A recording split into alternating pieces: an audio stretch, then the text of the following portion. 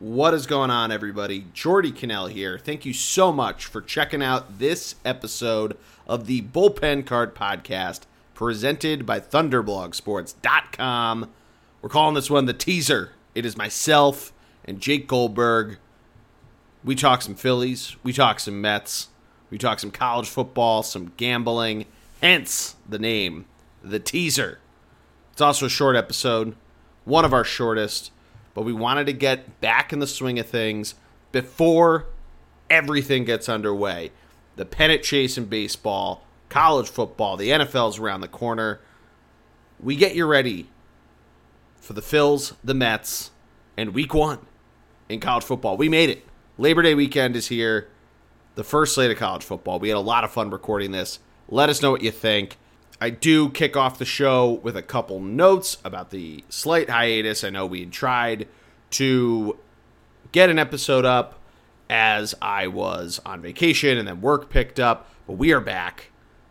As always, though, make sure that you subscribe to the podcast. Search for the Bullpen Cart wherever you get your pods. Follow us on Twitter. ThunderBLG is the handle there. Thunderblog Sports on Instagram. But enjoy this episode. Enjoy the weekend of sports ahead. And here we go.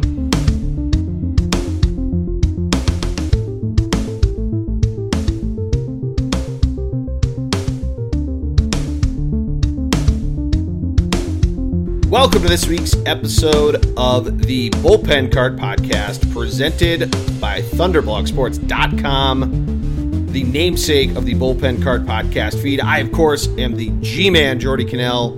Joining me for the first time in 2022, I believe. I don't think we had you on in the NFL playoffs. But my friend, the man from up north, Mr. Jake Goldberg, how are you? I'm doing well, G-Man. Thanks for having me. Oh, absolutely. Absolutely. Well, it's been a couple weeks since we did a show. Last one I did was that solo pod talking about the Phillies. You're obviously a Mets fan, so it's before all those series, so you can gloat if you want. But was away, so I took a little time off, and then work has been absolutely nuts for me. This is a little inside the podcast for the listeners, so appreciate your patience. I debated bringing back Phillies, or not even Phillies, because I don't think I've ever actually done a Phillies recap, but the recaps that I do for the Flyers games and sometimes the Eagles and the World Series and all that. Debated bringing those back, especially the last two nights in Arizona. The Phillies currently have a 1-0 lead in Arizona, but let's not hold our breath here, Jake. But we're going to talk a little baseball. We're going to talk a little football. We're calling this the teaser for the fall to come. We're going to try to bring back 2 shows a week, a baseball and a football show. And because it's the Bullpen Cart, you know that try is a very loosely used term because we will see if we're successful on that. But Jake, let's talk some baseball. We got some races heating up. We got the chase for 62 heating up for Aaron Judge. Your Mets have a commanding lead or somewhat commanding lead on the East. How you feeling going into September for baseball? I've learned my lesson from, what was that, 07? Yeah. Yeah, so I've learned my lesson. 3 games is not a lot. Commanding is very, very inaccurate for the Mets. I saw the 7.5 that the Braves are up on the Phillies, and because Yahoo, when you look at the wild card standings, it doesn't have the division ups on it. So I saw 7.5 and realized I was looking at the Braves over the Phillies, not the Mets over the Braves. I had to do some quick math there. So yeah, 3.5 games. Yeah. So I'm still pretty nervous, waiting to get into the playoffs. But I mean, the Phillies are starting to heat up. What do you like your chances? They were, and then the last 2 nights in Arizona happened. The blown 7-run lead game. Fun fact: the Phillies have as many 7-run blown leads in the last 3 or 4 years as I think it's 4 seasons dating back to 2019. As they did in the previous 40 years. So that is the current state of Philadelphia Phillies baseball, or at least the last couple of years. But this year it does feel different. We've talked about it a little bit on the show. They're 14 games above 500.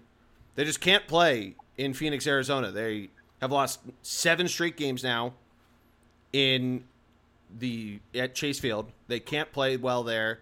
I don't know if it's the bigger field They can't, it's one of the biggest fields in baseball. Alec Boehm hit a ball that would have been a home run in every other stadium in Major League Baseball.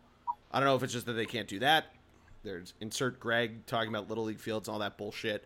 We had the shitty Aaron Nola start, which we're getting September Nola coming early, which is tough to like really be critical of it because he just came off of a complete game shutout, and a lot of the Phillies starting pitchers better at Citizens Bank Park than they are on the road, so it's hard there. Then last night was just a complete embarrassment of just how bad they played.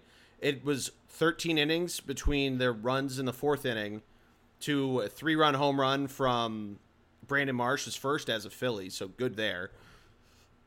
But they're in this weird position of there's some guys that are hurt. Nick Castellanos has this turf toe thing going on.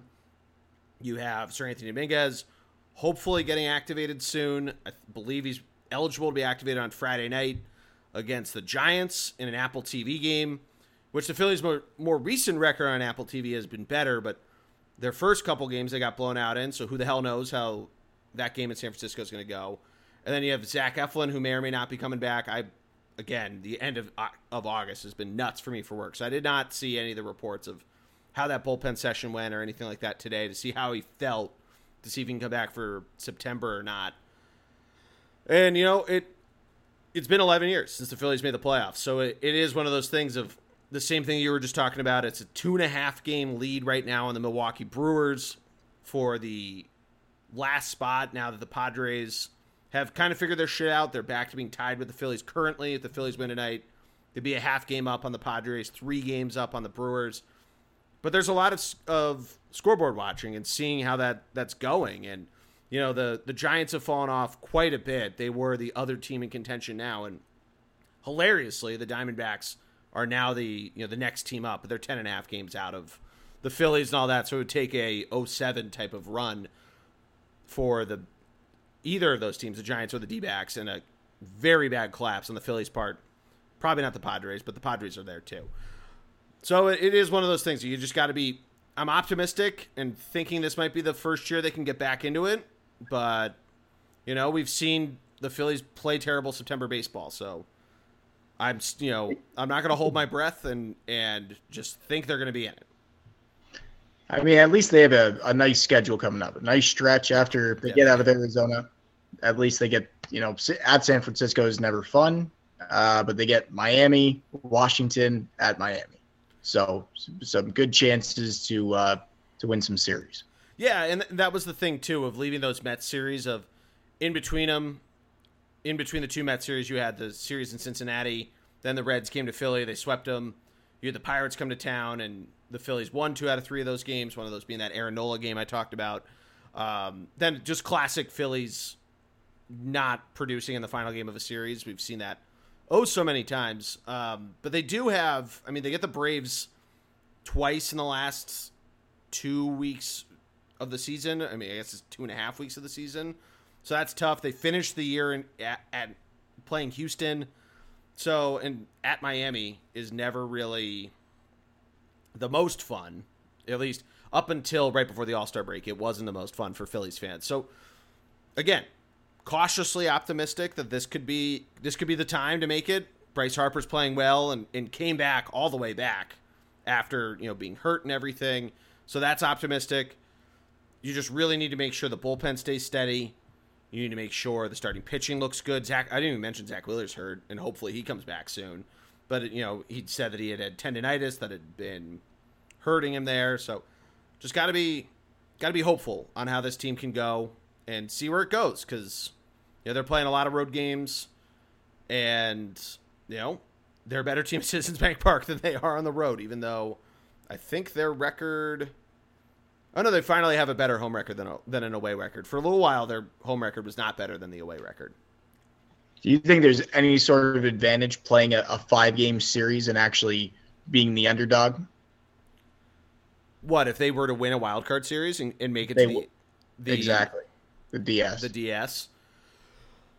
Yeah, so you and I actually kind of talked about this the other day of kind of where teams can go through where the playoffs start, right? So if you have to play the wild card series, whether you're the home or the away team, it's a tall ask for an away team because it's all 3 games away. But, the positive spin on me for the Phillies fan, if you have to go to Atlanta, you've won a series there. If it's the Mets, who the fuck knows? Because they haven't played the Mets well, whether it's at Citi Field or at Citizens Bank Park. So hopefully it's the Braves. Hopefully you guys hold on. If it ends up being the Cardinals, they've won a series in St. Louis, or they split that actually. But still, you won 2 of 4 games there. You won the first 2. So to answer your question about the divisional series, say that's Nola, say it's Wheeler, Nola, and I guess the third would be Eflin if he's healthy. But then your third's either going to be in a game 3. I don't really trust Kyle Gibson on the mound for that. I guess it'd be Ranger Suarez. I don't think Thor's doing that. So coming into a series where the first 2 games are away, so you'd be the underdog no matter what for both. You're usually the underdog away unless you're the Yankees in LA right now or the Dodgers, pretty much wherever they go. You might be more happy with thinking that you can have a game where a Noah Syndergaard, where a Kyle Gibson, an Eflin, whomever that may be, goes out there and has kind of a poor start but not terrible.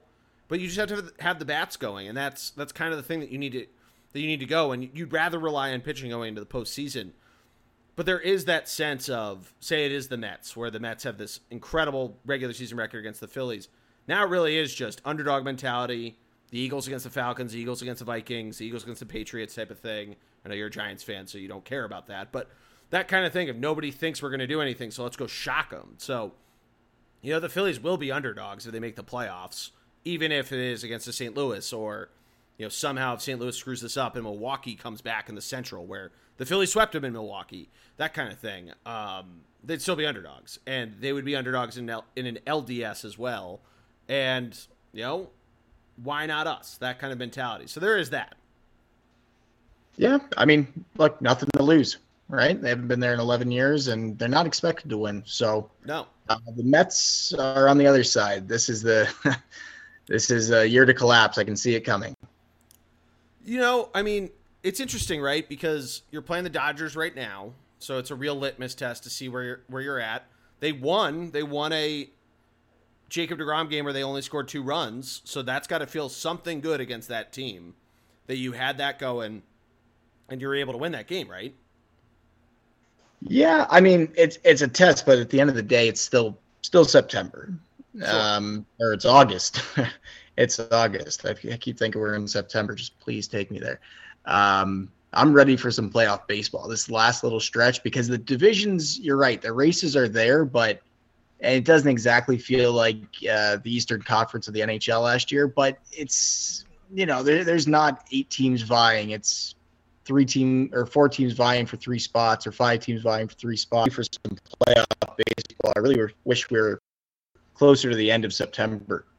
No, I totally agree with you. And it is one of those things of the Yankees are up 6.5 games in their division. I know they've had their weird stretches, but they're finally on the right side of a last 10 record of 6-4. And, the Central is heating up. It's, only a game with the Guardians and the Twins. So that's something to talk about there. But then in the West, it's Houston, by a mile. And in the NL West, it's the Dodgers by a mile. So it is one of those things of like, we'll have a couple exciting series and, things will get a little tighter, whether that's Mets Braves, whether it's this Phillies Padres for who gets to play the Mets Braves loser and see how that goes, or even just the wild card with the Brewers. You can't really count them out because their pitching has been pretty good, and some have been really good, and their offense has been all over the board, which is weird to say because they're not that far behind some teams, but their offense is just this weird Jekyll and Hyde kind of thing with it. They've scored more runs than the Padres with that super lineup, and it's weird to look at with them. But you're exactly right. Of this expanded playoff format, we get so much more playoff baseball, and it's like the Phillies have never been a wild card team, and I don't think the Mets have. Or no, have the Mets been a wild card team? So like I don't have the experience of the wild card game. So seeing a wild card series is going to be, even 2 years ago with the weird COVID year of like, those were still fun, even though they were kind of these weird 3-game sets. And I don't know, it's going to be exciting because playoff baseball with the fans there and having a full series, a do or die, game 2 where one team has their back against the wall and seeing how they react versus another team reacting with game 2 or being up 1-0. And then, God forbid, a game 3 and see how that goes. And it is going to be really fun. And especially like, we talked about at the top of we're going to try to do these 2 shows a week thing and see where that all is. But football's back and baseball kind of being not on the back burner because we do have exciting stories. We have the Aaron Judge race. We have, all these different storylines. That's probably the biggest one on a player one, but seeing what ends up happening there and seeing, how everything goes. Like there's going to be some to talk about there, but it's going to be tough to compete with football. And until the playoffs start, you kind of just have to, keep an eye on baseball. I'm going to watch, every Phillies game, but it's going to be tough of having to do dual screens with the Eagles on and other football games. And same thing with college football and Thursday night football. I mean, there's fantasy implications, all that kind of stuff, but you're right. October, you get playoff baseball. Despite what we might want from the Flyers, the NHL will be back. The Sixers will be back eventually. So, yeah, let's get to playoff baseball. Let's again with the Phillies, let's not take the foot off the gas here. Let's just keep fucking pushing. I like that. I like that a lot. Easier said than done. Yes. So what are you looking for? Where do you want to start for the football side? Do you want to start with this weekend games, or you just want to give your overall Eagles why they're going to be so much better than the Giants? You want to give that perspective? Because I can give that pretty easily. Yeah, I think I have not confirmed it with Matt of our NFL preview. So I'll give my Eagles thoughts of, they've added some players. They got rid of some players. Jalen Reagor finally off the team. They traded him to the Vikings, which I don't know what he'll end up doing for him, but it's hysterical because of the image of the Vikings laughing at the Eagles not drafting Justin Jefferson and taking Jalen Reagor.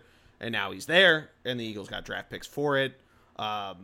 They've bolstered their defense all over the place with just subtle little trades here and there. Their defense hopefully ends up being pretty good, and that's the side of the ball that they build off of. But the thing that it always comes back to me, and I've said this to people since they traded for A.J. Brown, is we're really going to learn what Jalen Hurts has. And they have the insurance policy of they have the Saints first-round pick, and they have all of that, but really, like, until we see what we got out of this in real games, which we have to wait now 11 days until the first game, but it's going to be something of until I see that. And a year ago, the first game against the Falcons, he looked pretty good, and Devontae Smith had a touchdown and all that stuff, but we need to see what that looks like. So I'm optimistic about the Eagles. I think they'll make the playoffs again and maybe have a better showing in the playoffs, but we need to see what that looks like. We need to see what the running game looks like with what, is Miles Sanders going to be at 100% by the time we get there?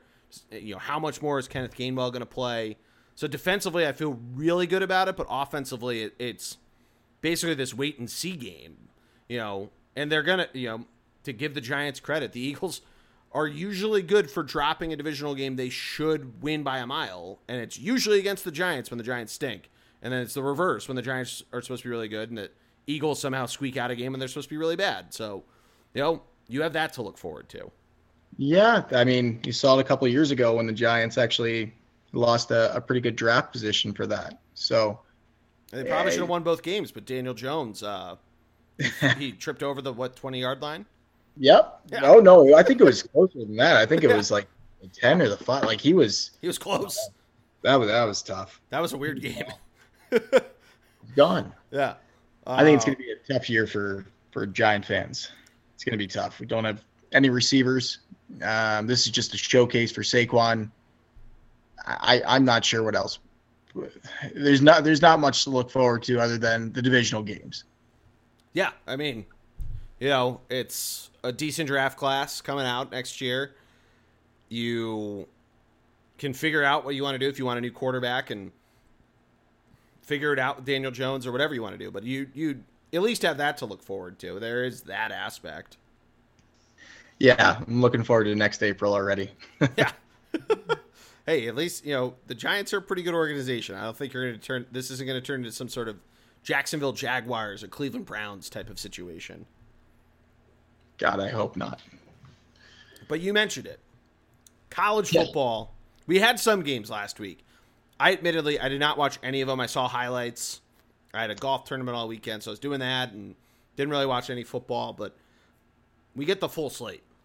Labor Day weekend, there's nothing better than throwing on some college football, and playing golf Saturday morning, literally sitting down after a round of golf, crack open a beer, and throw on the games. I will miss the first college game day, which sounds like it's kind of good to miss it because Jack Harlow who has zero connection to either team, to Ohio State or Notre Dame, is the guest picker, and he's going to perform, and that just seems weird, but we have a good slate in the first week. It's not just some sort of, a couple marquee games here. We have some pretty good ones to look at. Yeah, I mean, I'm ready for Thursday. I'm ready for tomorrow. I'm ready for Thursday, Friday. There's some CFL games on Friday as well. Oh. But I mean, you got to look at the Saturday afternoon. Exactly what you said. Get around to golf in around 9, 10 a.m. Come home and watch Oregon, Georgia, just to kick it off. Oh yeah, I mean, and that's going to be awesome. It's going to be awesome. We're going to get a really good idea of what Oregon and what the Pac-12 have to do after so many storylines that we haven't really even talked about on the podcast because we haven't talked football since the Super Bowl. But what the Pac-12 is bringing and can Oregon do it? Is it going to be Utah? Like, we're going to get a really good idea. And it's also kind of the sneaky best part of week one of just the huge panics. You saw it all with the discourse from the Nebraska loss and all that shit. And, we're going to get a really good idea of this. Oregon's played SEC teams in the first week, and we've kind of seen, we've seen some great performances from them. We've seen some bad ones. And you're right. This is going to be a really good game. Georgia's a 17-point favorite, which, I see why. Georgia's defending national champions. They're returning a lot of starters from last year. And over 53 seems low for an Oregon team, but it seems high for an SEC team. But I don't know. It's going to be it's going to be really exciting. You have Cincinnati coming off their playoff appearance at the same time going down to Arkansas. That Arkansas team that was the darlings of last September. That's another one to look forward to. And then I do want to take a step back because you mentioned tomorrow night, Thursday night, so tonight for the listeners listening to this on the day it drops. But the backyard brawl, West Virginia Pitt. Finally back. It's finally back. That is so exciting because we had some friends from Lehigh who were from West Virginia, and as you went to the Lehigh Lafayette game last year, as much as we say fuck Lafayette, the girl went to Lehigh, the woman, they're married now, and she's a mom, so she's a woman. That's Jordy talking gender politics. But her husband did not go to Lehigh, but both of them, as much as we all would say fuck Lafayette, fuck Pitt was it's like being just under the hood of that a degree away is so cool. And to have that back, have it as technically the marquee game. I know there's other games tomorrow night, so you get a little three-peat of ranked teams out there, and there's some other games too. But to have that on ESPN, classic Big East rivalry, is so exciting to see. Yeah, it's shocking that it hasn't. Like, this is a rivalry for the ages, and the fact that they haven't played in what, years, right? I think since Pitt, well, I guess they left the Big East at the same time. Yeah, I'm trying to think because it was the same time. So they announced Pitt leaving, and then the Big East died, and West Virginia ended up. Did they start in the American and then went to the Big 12, or did they go right to the Big 12? I think they went right to the Big 12. Yeah. So, there's all the implications there of, the fallout of the Big East, which for those that are not familiar with it, go watch Requiem for the Big East, the 30 for 30. One of my favorites. It's really good. We talked about it on this podcast before. A really good episode, or really good, I guess, episode, really good doc. But, the fact that it's taken, that was 10 years ago. 10 years ago this season, was probably the last game, and we can easily look this up, but I'm too lazy to. But you're right. It's such like it's a game that you like think about because they used to play it. What, the day after Thanksgiving was the Backyard Brawl, and it was one of those games that you knew like the Egg Bowl was going on. You knew Bedlam was around the corner, the Iron Bowl, but there was something about this because there is, something to the different regions of, college football and what that Rust Belt type game meant. And obviously Michigan, Ohio State is right there too. But, that game was literally just knock down, drag them out football. And to get this back and two different teams that are in very different states now, Pitt obviously winning the ACC last year, West Virginia never totally establishing themselves in the Big 12. I think that's not unfair to say, but, to see where they can go is, this is going to be a really fun game, but we can get back to the rest of the Saturday slate. I just wanted to highlight that game because that is one I'm very much looking forward to tomorrow. And then I'm going to a game on Friday, FCS, Lehigh at Villanova. But to have a full weekend of football, it's finally back, and it's so exciting. Oh, how long have we waited for this? I mean, perfect. Yeah, it is perfect. And it's always crazy, too, because the College Football National Championship is like, the second week in January? And it's now right after it's right after week 17 or week 18 now. It used to be after the wild card weekend because the NFL goes later. It's right after that, right? So like, yeah, it's been, literally like we've gone through so much other professional football to have college back. And like, I love the NFL. We were just talking about the Eagles and Giants, and like you and I, literally our friendship has been based off of commiserating over the Flyers and giving each other shit about the New York Philly teams. But like college football, there's something to it of there's all this different stuff going on. There's so many teams. And, and you can say what you will about where college football has been with the college football playoff and where it could go with NIL and all this different shit. Like having so many different teams, all these different storylines, and the way that it builds up in that way. There is something romantic to it, and having it back and having just a full day of games. You watch some random fucking game. I remember one year I was at some bar in Philadelphia watching, there was some good game on, and then having like Oregon versus like Portland State on. And it still is like, you're just happy the football's back. It's like opening day in baseball. There's so many games going on. You want to watch everything. And there's just a sense of renewal. And it's ironic because it's Labor Day. It's the end of the summer. But it's just so great. Yeah. As soon as you Labor Day rolls around, it's kind of weird. That Nebraska game, it was a weird game to watch. I know you said you didn't watch it. But to have it before Labor Day, to put it in Ireland, and then for Nebraska, I guess it's pretty usual for them to do what they did and blow that game. But this is really week one. They're really calling that week 0. Yeah, right? Exactly. It's like and I'm glad they just immediately called it week 0 instead of like the first couple years they did the first 4 in the NCAA tournament for basketball. And they're like, oh, this is the first round. No, it's not. These are playing games. And they finally changed it back.